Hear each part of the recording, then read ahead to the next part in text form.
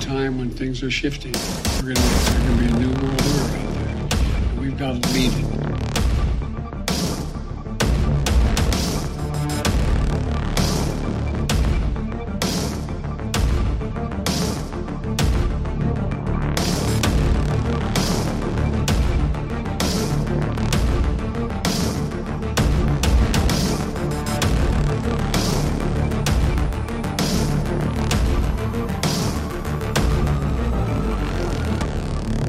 The following program is brought to you by friends and partners of End Time Headlines.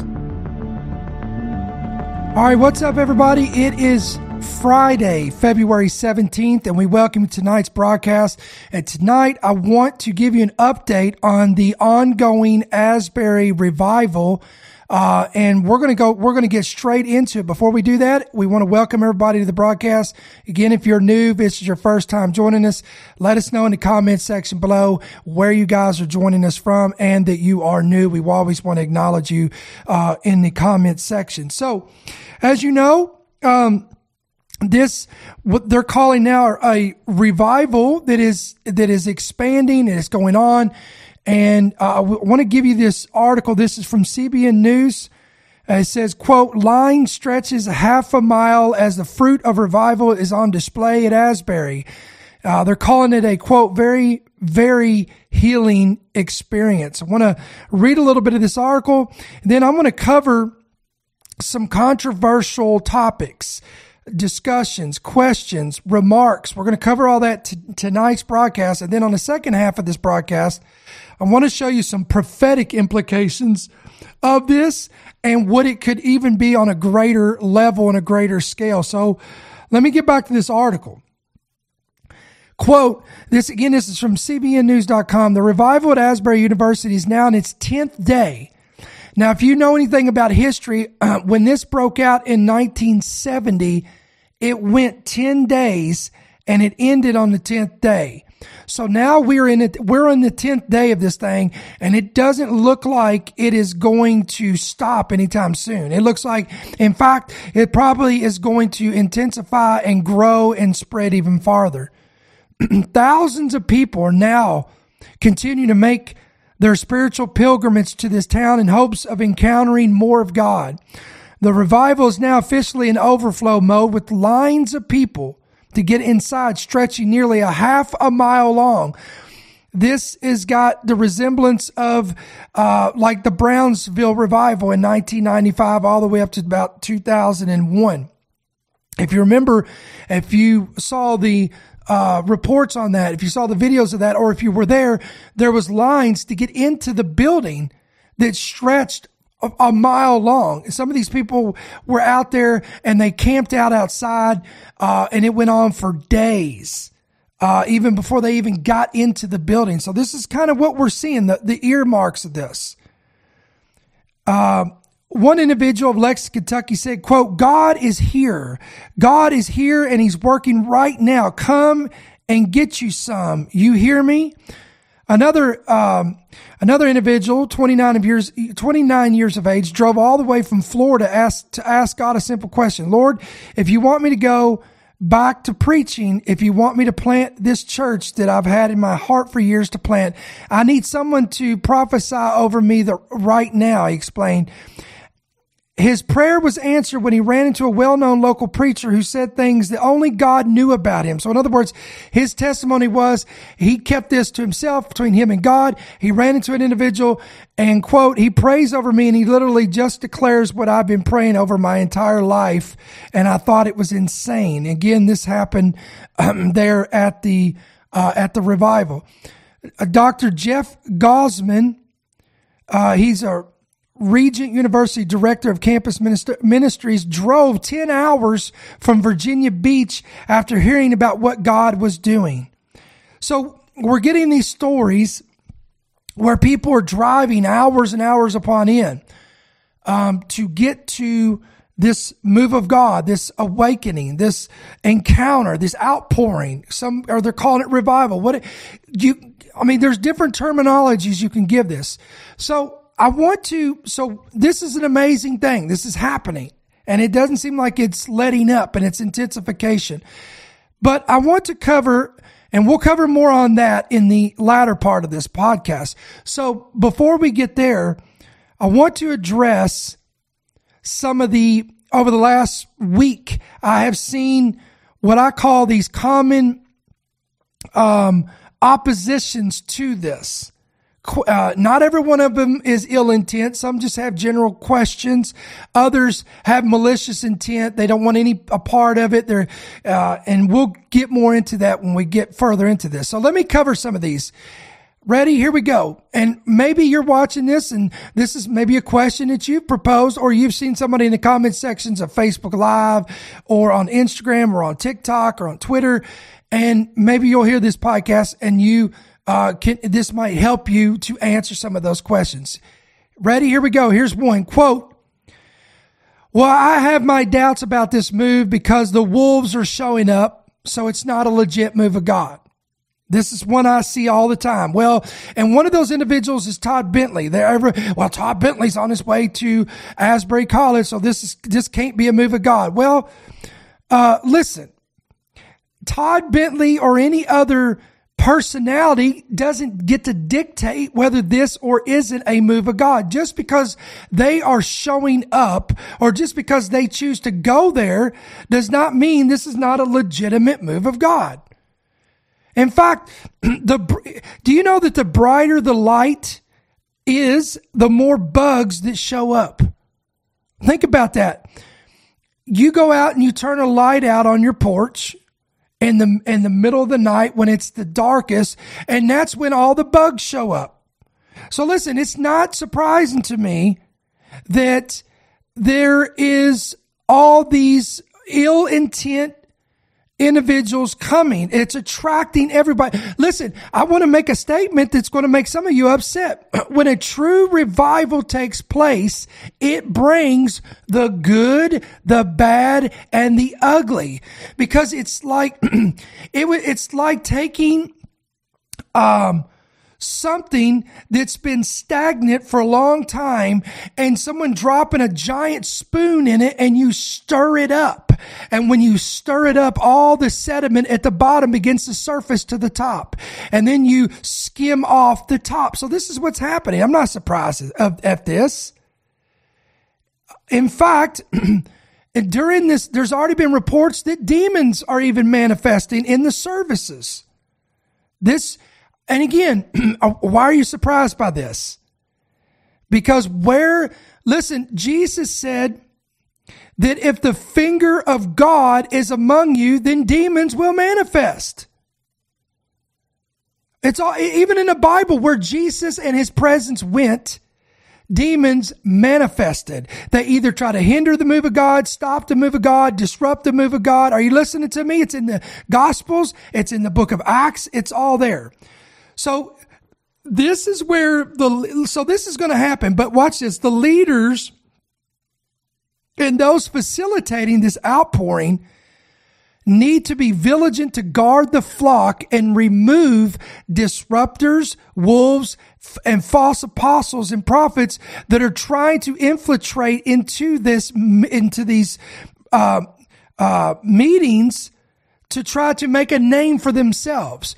And from what I'm hearing from people that are down there, that are right there, they are doing a great job of doing this. They're not allowing, they are guarding the pulpit. They are guarding the platforms. They're even turning away mainstream media outlets from coming in. Why? I don't blame them.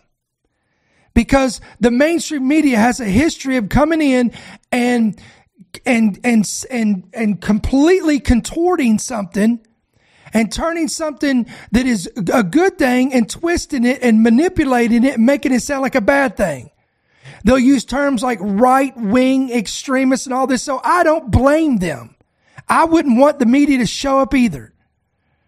So I hope that helps you out on that. So if people coming in that has ill intent, or they have a history of being a wolf or a false prophet or a false apostle, look, let them come in and pray that they get wrecked in the Holy Spirit, they repent, and they change their life. But these guys are doing a great job of guarding the pulpit. They're not going to allow these wolves to come in and destroy the flock. So far, I've seen them. They're doing a great job on it. All right, let's move on. Number 2. Here's one. It's not a real move of God because the gospel is not being preached and it's just praise, worship, and prayer. Okay. First of all, for those that are actually attending the service regularly, there is multiple testimonies of times when an individual or individuals will get up and they will give an exhortation and even altar calls where people are coming and repenting and receiving Christ. So all these comments are coming from armchair spectators. Secondly, I have a legitimate question for all the armchair spectators that are not there. They're just watching online, seeing pictures, and they're making these comments. I want to ask a legitimate question. Do you possess a tracking device, or do you have tracking devices on every single individual that is there, that you know that are witnessing Christ to those in their communities, families, and etc.? Because you've made this assertion that these people are not preaching the gospel. So you obviously can make that bold statement to say that you know for a fact that they're not leaving the meetings and they're not witnessing the gospel in their communities, their families, and etc. Do you know for a fact that they're not inviting people to the meetings? And those people that are coming are their family, their coworkers, their friends, their neighbors, and they're not getting wrecked in the Holy Ghost and they're not getting saved. Secondly, here's another thing that people are overlooking. The majority of these students there are already saved. Therefore, this is likely the characteristics of the first Great Awakening. Well, I don't find the word Great Awakening anywhere in the Bible. Oh, give me a break. It's a term. Are we going to get hung up on semantics of words? Let me give a little bit of a history lesson here. According to Wikipedia, in fact, I'll just pull it up here so you can see for yourself what I'm looking at. So I thought I would give you the best general term here to go right into this. So here we go. Great Awakening. Great Awakening refers to a number of periods of religious revival in American Christian history. Historians and theologians identify 3 or sometimes 4 ways of increased religious enthusiasm between the early 18th century and the late 20th century. Now, most theologians I know refer to the first and second. They don't go any further than that. Now, there's been outpourings, revivals, and moves of God, but as far as awakenings, there's been first and second Great Awakenings. But anyway, let me read on. Each of these Great Awakenings was characterized by widespread revivals led by evangelical Protestant ministers, a sharp increase of interest in religion, a profound sense of conviction and redemption on a part of those affected, an increase in evangelical church membership, and the formation of new religious movements and denominations. Reading on, some of the influential people during the Great Awakening were George Whitefield, Jonathan Edwards, and Gilbert Tennant. And some of the influential groups during the Great Awakening were the New Lights and the Old Lights. Pulling away from ritual and ceremony, the Great Awakening made religion intensely personal. I love this. To the average person by fostering a deep sense of spiritual conviction of personal sin and need for redemption. So, I don't see that happening. Well, give it some time. Why don't you wait and see what fruit comes out of it? You're so quick to dismiss it, not of God. It can't be of God. And we'll explain why that is more here in a minute. All right. Let me read on. By encouraging introspection and a commitment to a new standard of personal morality, it incited rancor and division between old traditionalists who insisted on the continuing importance of ritual and doctrine. Hello, that would be your religious folks, and we're going to cover those in just a minute. And the new revivalists who encouraged emotional involvement. God forbid there would be any emotional involvement. I'm going to talk about that as well. Oh, honey, we're going to cover all the bases. You won't get left out today. We're not going to leave no stone uncovered. All right. It had a major impact in reshaping the Congregational Church, the Presbyterian Church, the Dutch Reformed Church, and the German Reformed denomination, and strengthened the small Baptist and Methodist denominations. It had little impact on the Anglicans and Quakers. Now, this next part is highlighted for a reason. Ready? Quote. Unlike the Second Great Awakening, which began about 1800 and reached out to the unchurched, now this falls in the category of the people. What about the preaching of the gospel? Why aren't people getting the gospel preached to them? Okay. Listen, that was the First Great Awakening. But watch this. That was the Second Great Awakening. The First Great Awakening, read it, look right here on your screen if you're watching, if you're listening, pay attention to what I'm saying to you. The First Great Awakening focused on people who were already church members. It changed their rituals, their piety, and their self-awareness. Oh, I don't know if you heard that or not. What I'm saying to you is the Second Great Awakening impacted those already in the body of Christ. It's called and you've heard me talk about this, a refreshing from the presence of the Lord. Let me go to scripture. All right. You've heard me talk about this, so we got to get into this again. Peter stands up. The outpouring of the Holy Spirit, Acts chapter 2, has taken place. Peter is exhorting the people there. And he says to them, verse 19 of Acts 3, repent, therefore, and be converted, that your sins may be blotted out, so that times of refreshing may come from the presence of the Lord. So again, as we've pointed out in many other broadcasts, times of refreshing come from the presence of the Lord, and it's a direct result of repentance from the people. Well, I seriously doubt anyone's repenting there. Really, guys? Again, are you there? If you're not there, then it's best you probably not open your mouth and keep speaking on things that you have no understanding of, or you're not there that you can confirm that. In fact, I'm going to show you some video clips in a minute that's going to prove otherwise. Okay? So what am I talking about? Refreshing can come to the body of Christ. Let me show you another example. Let me give you another scripture. Watch this. Let me go over to the book of Revelation. All right, Revelation chapter 2. This is to the angel of the church of Ephesus. This was a church that existed in John's day, but this is also, many scholars believe it's a prophetic picture of what it'll be in the last days. This is the same rebuke and the same commitment, the same rebuke and the same affirmation that was given to the early church is the same one that exists today. There's no different. All right, ready? To the angel of the church of Ephesus write, these things says he who holds the 7 stars in his right hand, who walks in the midst of the 7 golden lampstands. I know your works, your labor, your patience, and that you cannot bear those who are evil. And you have tested those who say they are apostles and are not, and have found them to be liars. And you have persevered and have patience and have labored for my name's sake and have not become weary. Now look at verse 4. Nevertheless, I have this against you, that you have left your first love. Now again, who is John speaking to here? He's not speaking to the world, the unregenerated, the sinners. He's speaking to church folks in the church of Ephesus who has lost their first love. They've become lukewarm. They've become cold. They've become complacent. Listen to what he says.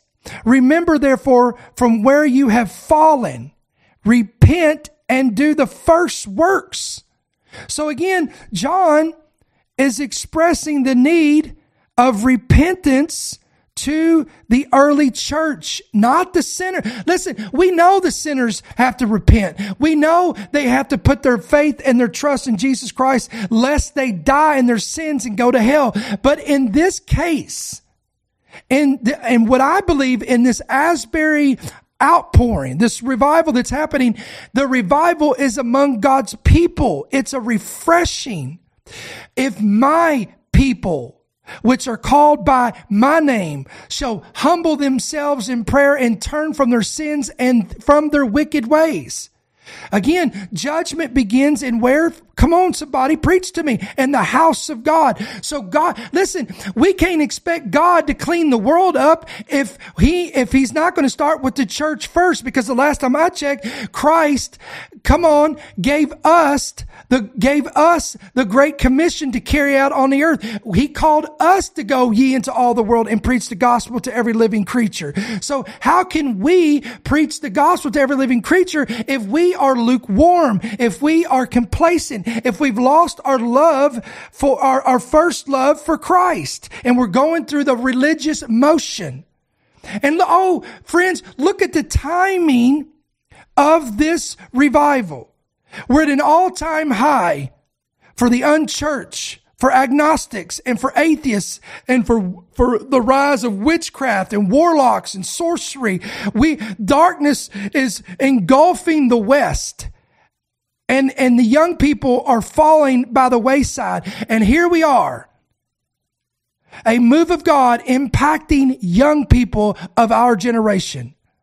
And yet people are poo-pooing it and rejecting it because it doesn't fit their denominational religious box.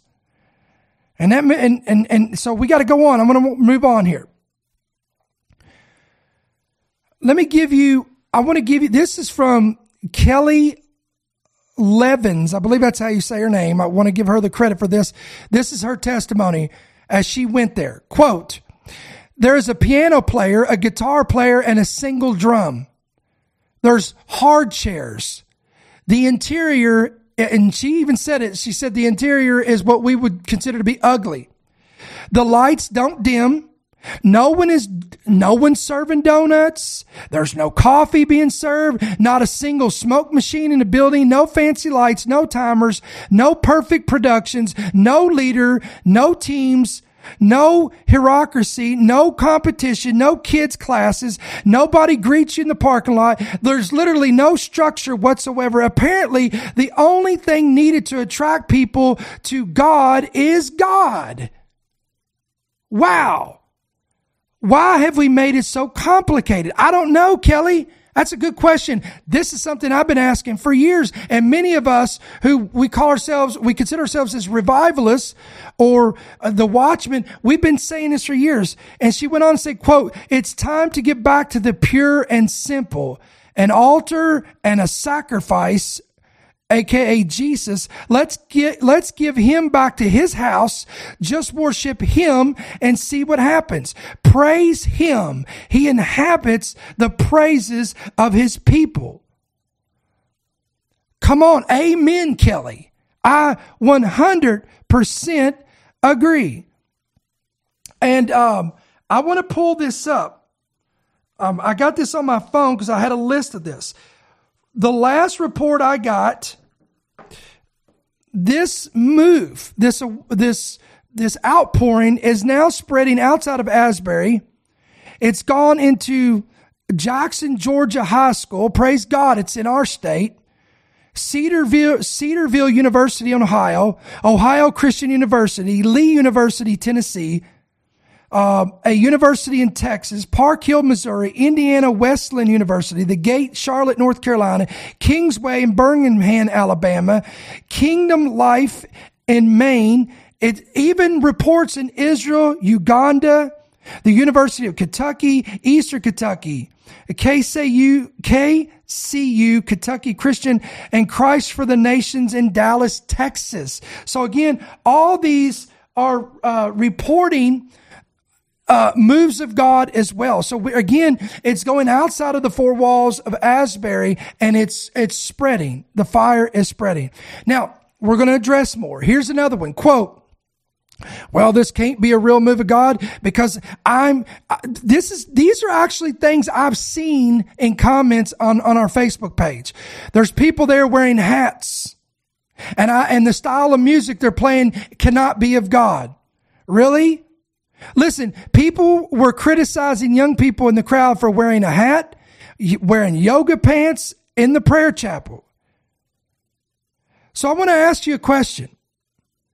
Do you actually believe that a young person coming in and wearing a hat in the sanctuary, or God forbid, yoga pants, or any other pants that you don't approve, if they're too tight, they're too loose, they're too short, they're too blue, they're too dark, whatever, they're not Lee's, they're not Levi's, they're not Guess, they're not whatever brand you like. And do you actually believe for a moment that heaven is going to be filled with just your single style of worship?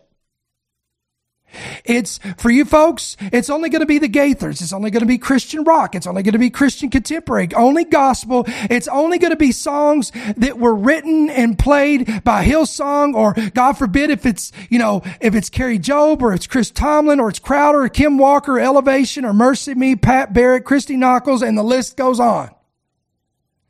Do you really think that Jesus is going to come to you and he's going to ask for your approval of what kind of music the angels that are gathered around heaven and the elders are going to, and the saints of God are going to be singing night and day before God of the God of heaven? This is unbelievable. Unbelievable. What is amazing to me is religious folks who they'll sit around their coffee tables. They'll sit around at lunch. They'll be at church and they'll complain about their kids and their grandchildren and the kids of our generation that are caught up in drugs and alcohol, and it's tearing families apart, and it's killing young people that are dying from fentanyl and meth and all these drugs, and how they desperately need a touch from God. And then these same folks will turn right around and criticize a move of God that is impacting the young people across universities in the country, who are literally spending hours upon hours and upon hours in the presence of God, worshiping, praying, and repenting and praising God. So let me get this straight. You want to condemn something you don't personally like or approve because it doesn't fit in your theological box, instead of being thankful that your kids and your grandkids are together in a facility with thousands of other young people worshiping and praising God, rather than being in a gutter somewhere or in a ditch overdosing on drugs and committing sexual immorality, and the list goes on. Yeah, it makes perfect sense, doesn't it? But this is the madness that we're dealing with. Here's another question. Quote, where is the repentance, Brother Ricky? I just don't see any repentance. Again, are you seriously that arrogant to say such a thing? Do you have such highly sophisticated technological and sophisticated video and audio equipment that you're able to precisely zoom into the congregation from your couch while you're stuffing your face with potato chips and drinking your soft drink, condemning and judging all these people, thousands of people across multitudes of campuses, and you're able to home in and see and hear not a single soul repenting in the crowd or at the altar? That's what you're telling me. So let me give you a little video clip. This is from the Glenn Beck program. Want to give you this. I thought this would be great to play because it's literally from someone that's at ground zero of this move. So here we go. Ready? I'm going to give you some shocking news. There is a college in Kentucky that has a weekly chapel service. I know, right? I know, that's weird enough, but it goes further than that. On February 8th, there was a morning service. And there was an altar call. Just come on down if you want to get prayed on. And there was just a couple dozen students there that they were gathering. It's been going on now since February 8th, 24 hours a day. And people are coming from all over the country. It's miraculous. Allison Perfader is with us now. She is with She's actually the student body president at Ashbury University. Hello, Allison. How are you? Good morning. How are you? I'm good. Thank you for having me on. I think this almost brings tears to my eyes. This is such a miraculous thing that's going on. Tell us about it. Yeah, I mean, it's like you said, it's miraculous. I mean, I don't know if you've ever heard of Wilmore, Kentucky, but we have one street and we call it downtown. And so when the whole world is watching us, you have to wonder, what is God doing here? Because there's nothing about here that people want to see. You know what I mean? Yeah. So this started on February 8th. It wasn't planned, right? It just correct. Just started. And then how did other people? I mean, that's a small town. How did it go on for even just the first 24 hours? What was happening?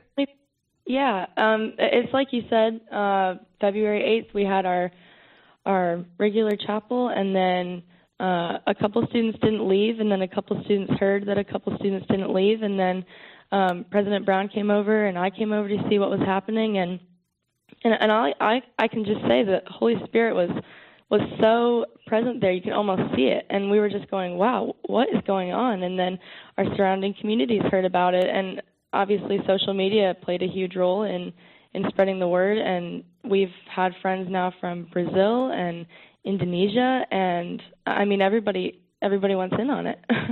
Brazil and Indonesia coming to be a part of this. I had to tell you, I want to take my family. This is something that I really respect, the fact that you didn't push this out on social media.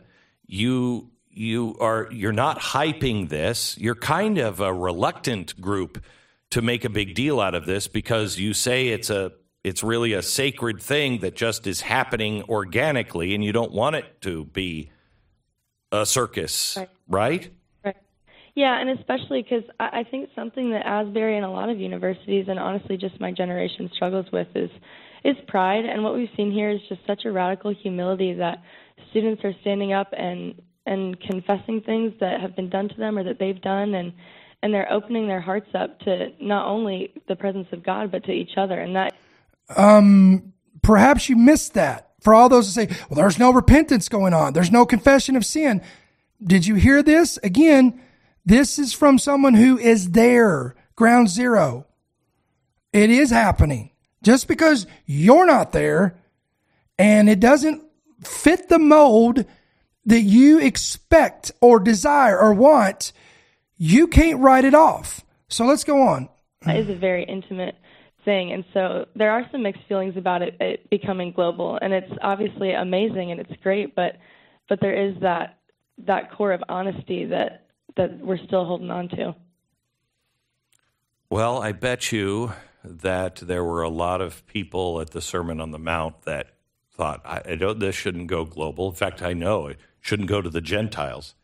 I just think this is remarkable. So there's no speakers or anything going on, right? It's just people gathering to pray.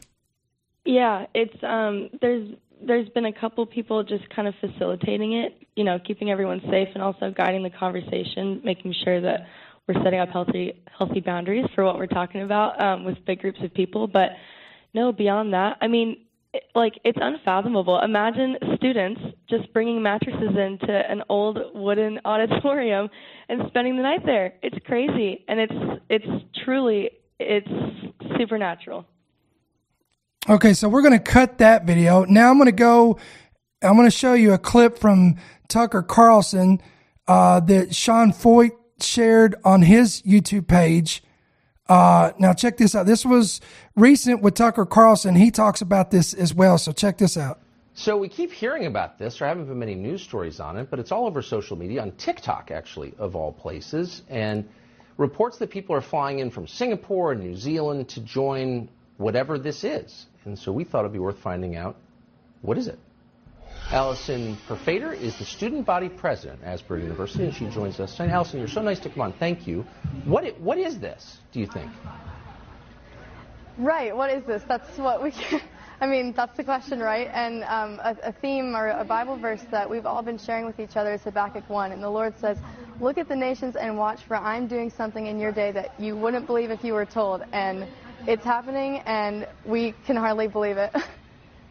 Well, it seems remarkable. I mean, so many stories, you see them and you think, that's very different. I'm not quite sure what it means, but it's worth learning more. So my understanding is this began in a completely conventional service, and a boy got up and started talking about his own flaws, and then something changed in the atmosphere and it never ended. Is that fair? So again, notice there, he stood up and he was confessing his sins, his faults, his failures, his shortcomings. Repent, therefore, and be converted, that your sins may be blotted out, that times of refreshing may come from the presence of the Lord. So again, a spark has ignited this. So I want to pull back here, and I want to talk a little bit more about. Now we've got a little bit more here. I want to cover, there's one more question, then I want to get into the prophetic aspect of this. So let's see. Let me check my time, guys. I don't want to go too long. I've went 35 minutes into this, so I want to try to cover this in the next 15 minutes. Here's another one we get. Quote, it's all hype and emotionalism. People are just jumping around and shouting and singing, and Jesus never did such nonsense. Oh my gosh. You're right. The Bible never stated that Jesus did any of that, but the Bible does testify of everyone Jesus touching with his power and presence, showing great signs of emotionalism and joy. For example, the woman with the issue of blood, it was bound for 12 years. I'm pretty sure that when she was set free, she didn't sit around sitting on her hands and not praising God. Or how about the blind men that were healed, or the man that was led down a roof that was tore off of a building and was healed and took up his mat and left? You think he was quiet? You think he was silent about it? Or how about Jairus' daughter being healed? You think he was quiet about it? Or how about the boy that was in a coffin being led through a funeral procession, and Jesus touched the coffin and he was raised from the dead? I'm sure his family was just so quiet, and they didn't raise their hands. They didn't praise God. They didn't shout. They didn't shed a tear. Or how about when Lazarus was raised from the dead after 4 days of stinking dead, and his family thought he was done? Or how about the demon-possessed boy that was set free? You think his family was quiet? Or then what about the book of Acts, when Peter and John went to the hour of prayer, and there was a man that laid there daily and sat there begging because no one had the power to set him free. And Peter stood up and said, silver and gold have I none, but what I do give you, in the name of Jesus Christ of Nazareth, rise up and walk. And your Bible says that when he was healed, that he stood up, he jumped and shouted and praised God. Now, some of you folks would have told that man that he was full of emotionalism and he was getting in the flesh and he should just sit down. Or how about the many that were crippled, that were healed by Peter's shadow that walked by them? Or how about the jailer and his family that were converted and his whole house was saved? How about Cornelius in Acts chapter 10 and his whole family were converted to the Lord? Here's what I'm trying to tell you, folks. It's amazing to me that these are the same folks that want to sit there and put their glasses down at the bottom of their nose and look down at all these young people praising and shouting and giving glory to God. And they want to say it's all emotionalism, it's hype, it's not of God. These are the same folks that will be at the football stands. They'll be at an auditorium and they'll be on their feet. They'll be screaming. They'll be shouting for their favorite sports team. But God forbid that we get excited and we express any gratitude or any emotion over being set free from a devil's hell, healed of diseases, delivered from drugs, alcohol, or any other bondages. Friend, it's time for you to sit down and be quiet. If you don't want to be a part of a move of God, you don't want to be in it, you want to label it this or label that, just shut your mouth, sit down, and get out of the way so everybody else can get in on the move of God. I've got some children of my own. I'd love to experience a move of God like this. I would like to be a part of a move of God like some of you want to be a part of a move. It's time for us to tell these Pharisees and these Sadducees to get out of the way so that we can listen, it is absolutely amazing. And I want to take you to a friend of mine's Facebook page.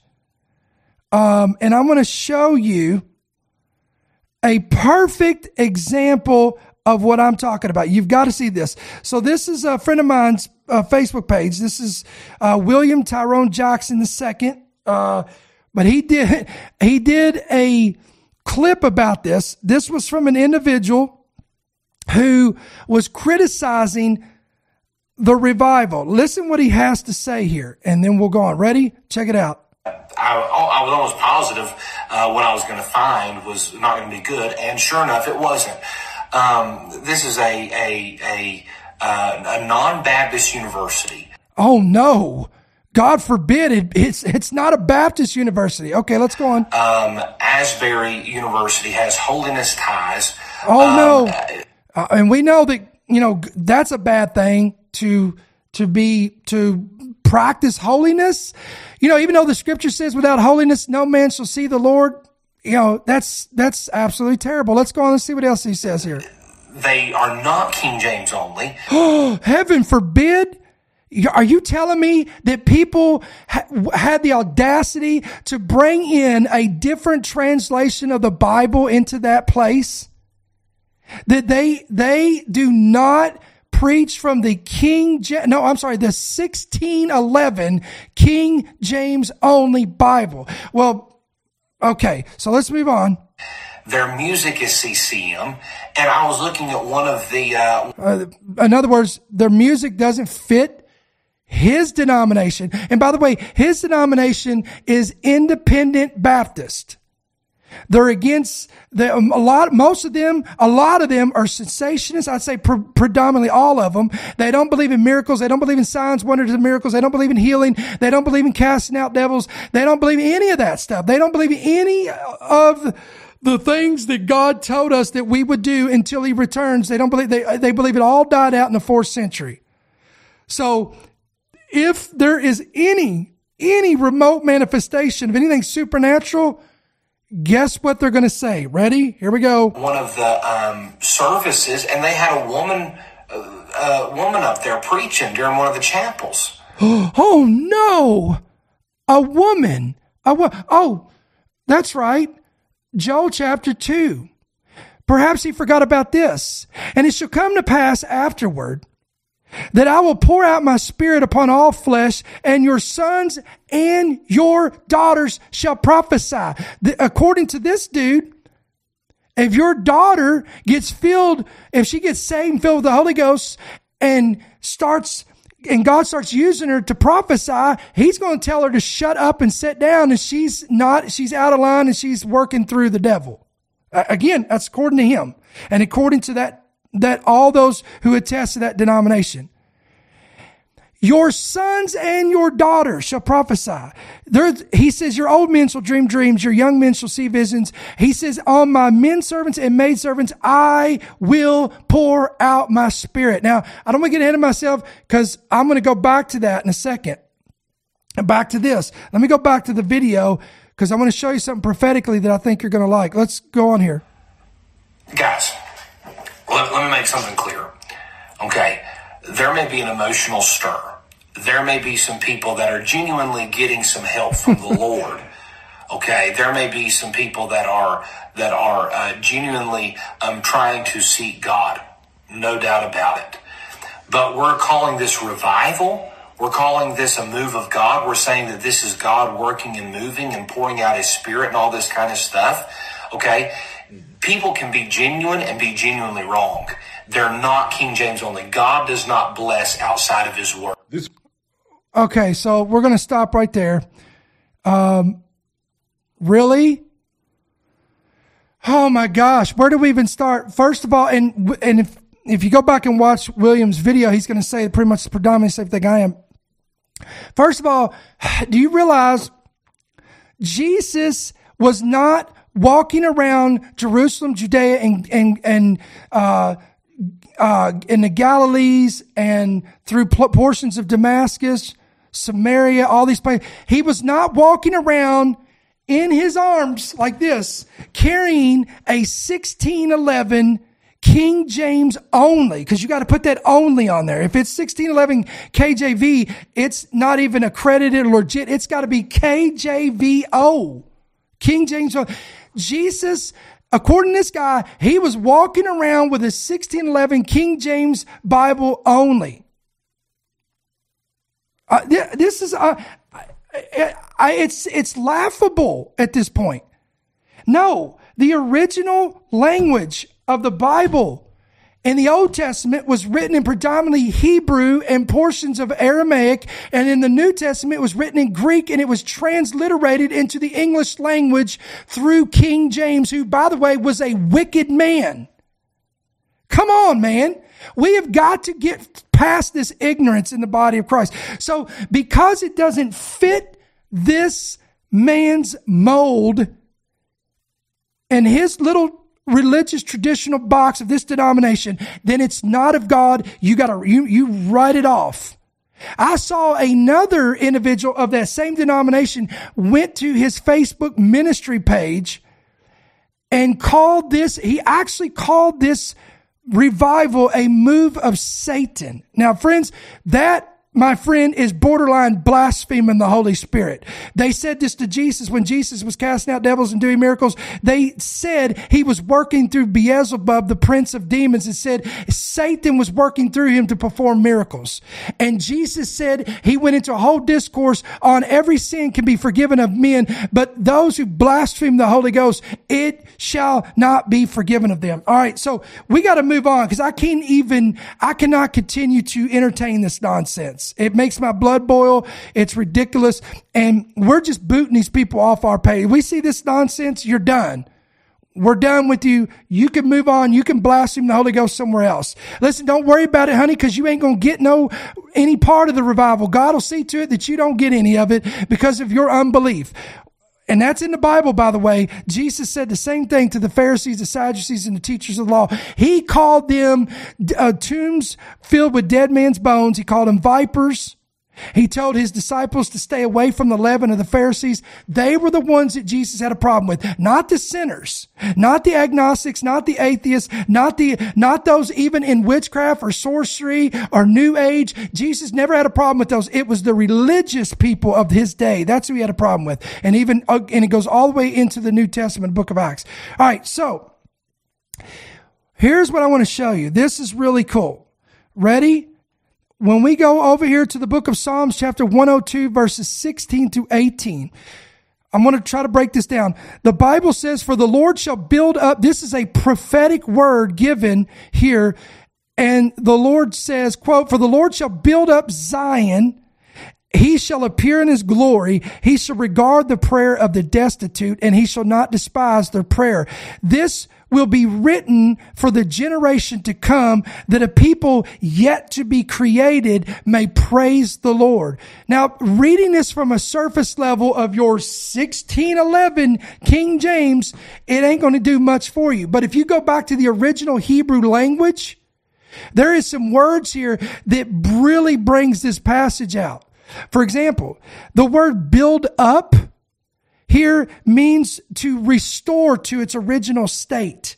And Zion is a term in the Hebrew back then to Jerusalem. So here's what it says, for the Lord shall restore Jerusalem, and then he shall appear in his glory. That's referring to the second coming. Watch this. He shall regard the prayer of the destitute and shall not despise their prayer. Remember, if my people that are called by my name shall humble themselves in prayer and turn from them, he hears our prayers. But look at this. This will be written for the generation to come. That phrase, the generation to come, in Hebrew is akaron, and it literally means the last of the last, the end of the end, or the last generation. Look, that a people yet to be created. So this could not happen or could not be fulfilled in the writer, which I believe was David who wrote this, could have not been fulfilled in his day because, watch this, Jerusalem had not been restored yet. Number two, there was a generation that would be yet to be created. They were not existing in David's day. They had to be created, and they would come during come on somebody. So in other words, what he is saying here by the prophetic utterance of the word is there will come a generation that will be alive upon the earth. They will be created to praise the Lord. They will be a praising generation, and they will reveal themselves, or they will be made manifest in the earth during the same time frame as you see Jerusalem being built up. Let me go back to Acts chapter 3. Good grief. This is so powerful, guys. Repent, therefore, and be converted. This is Peter speaking. This is after the outpouring, the death, burial, and resurrection of Jesus Christ. Repent, therefore, and be converted, that your sins may be blotted out, so that times of refreshing may come from the presence of the Lord. Look at verse 20. And that he may send Jesus Christ, who was preached to you before, that's the second coming, whom heaven must receive. The word receive here in the Greek is to restrain or withhold. Why? Watch, he tells you, until the times of restoration of all things, which God has spoken by the mouth of all of his holy prophets since the world began.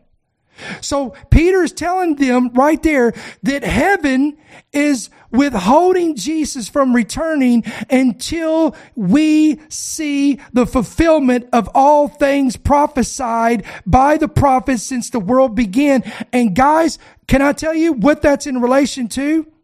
That is in relation to the rebuilding and restoration of the nation of Israel, because Israel has always been the main prophetic timepiece. 1948, they were reborn as a nation. 1967, the capital Jerusalem was reinstated to Israel. Then you've got all these prophecies from Isaiah, from Jeremiah, from Hosea, all these prophecies regarding the nation of Israel that have all been fulfilled. The only thing that we're waiting on, guys, is the rebuilding of the third temple.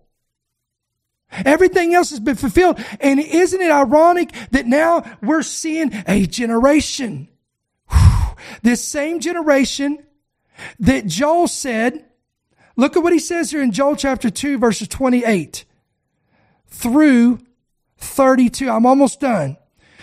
And it shall come to pass afterward. Somebody say afterward.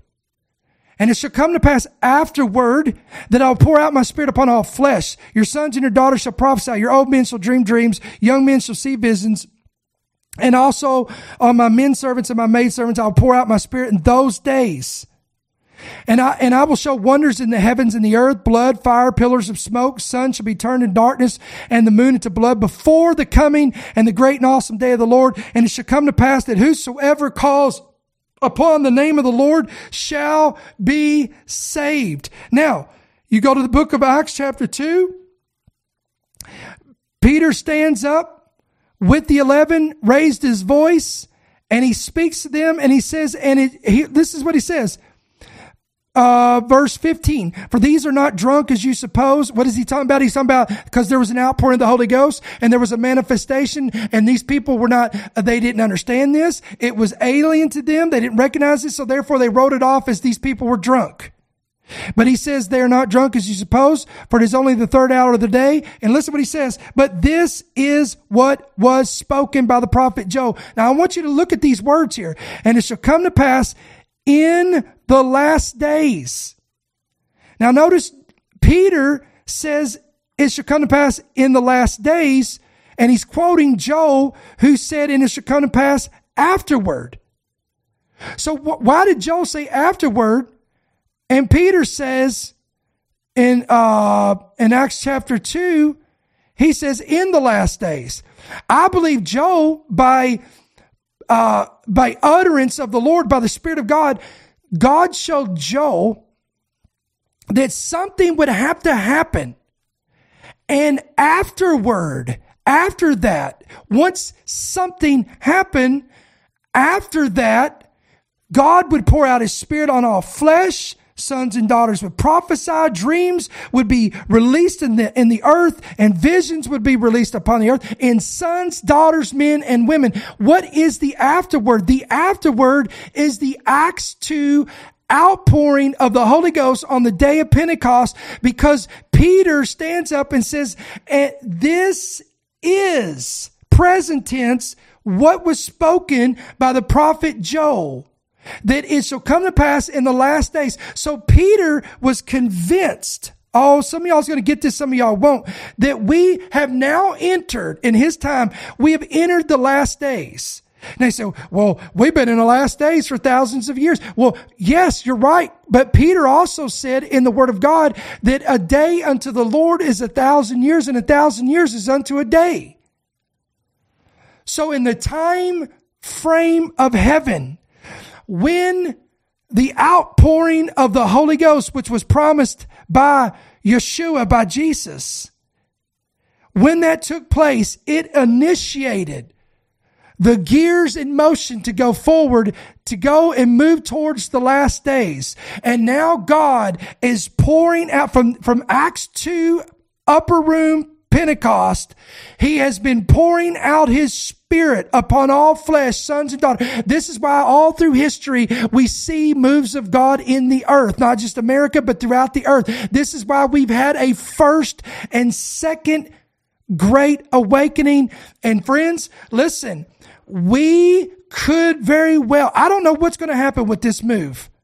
I don't know what's going to happen with this outpouring, but to me, it does not look like it's showing any signs of letting up.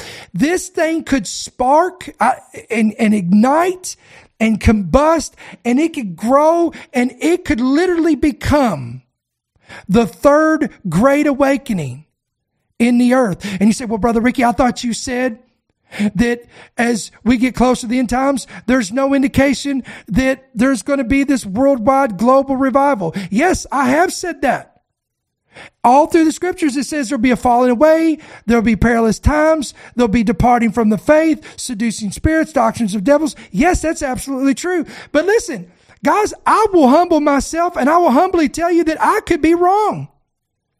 God is God and he can do whatever he wants. I'm not going to be so proudful and arrogant to sit here and tell you that I've got everything figured out and that there's no way that God could pour out his Spirit upon the entire earth before his return. That would be absolutely stupid. Now, I've always assumed that we would not see this. But listen, if God wants to do this, I'm not going to fight it. I'm not going to oppose it. I want everything about it. I want to be in it. I want to be a part of it. I want to be on the front lines of it. So listen, instead of criticizing this, instead of let's just see what God is doing in the earth. And instead of trying to take our wet blankets and try to put out the fire, what if we got in the fire and it transformed us for his glory in Jesus' name? So here's what we're going to do. I have went 57 minutes. We've got to stop right here and we got to pray. So here's what we're going to do. We're going to pray and then we're going to end this broadcast. So before we do that, download our free app. It's available on Apple and it's available on Android. Get it to your hands. Hit yes to push notifications. You're going to be notified of every headline, every podcast when it's readily available. If this ministry is a blessing to you, it encourages you, exhorts you, and teaches you things, and you're informed on a week-to-week basis, and you'd like to support this ministry, partner with this ministry, whatever the Lord puts on your heart, we want you to give you that opportunity. You can do that two different ways. You can give electronically through the app, or the main website, endtimeheadlines.org, endtimeheadlines.com, or you can give right there, making it out to End Time Headlines, P.O. Box 1391, and that's Monroe, Georgia 30655. So listen, let's pray. Father, in the name of Jesus, Lord, we thank you that you are well able to pour out your Spirit upon all flesh. Lord, we thank you that sons and daughters are being touched by, Lord, by the fire of God and by what it looks to be as revival fire. They are being touched by this outpouring. They're being transformed. They're being changed. They're being wrecked by the Holy Spirit of God. I pray, Father, that sons and daughters from around the world would come, if they're able, and be a part. And I pray that those that are not able to travel to these locations, that, Lord, right there, right in their living room, right in their home, right in their vehicle, right in their office, right in their bedroom, right where they're at, I pray that this same God would begin to pour out his Spirit upon their families. May your family be impacted. May your sons and daughters be impacted. May your churches experience the fire of the Holy Ghost. Lord, if this really is the embers of the third great awakening, then Father, we say, let it be so. May it sweep this nation, and may lives be transformed, and may our nation receive the healing in which you promised according to 2 Chronicles 7:14. You said that it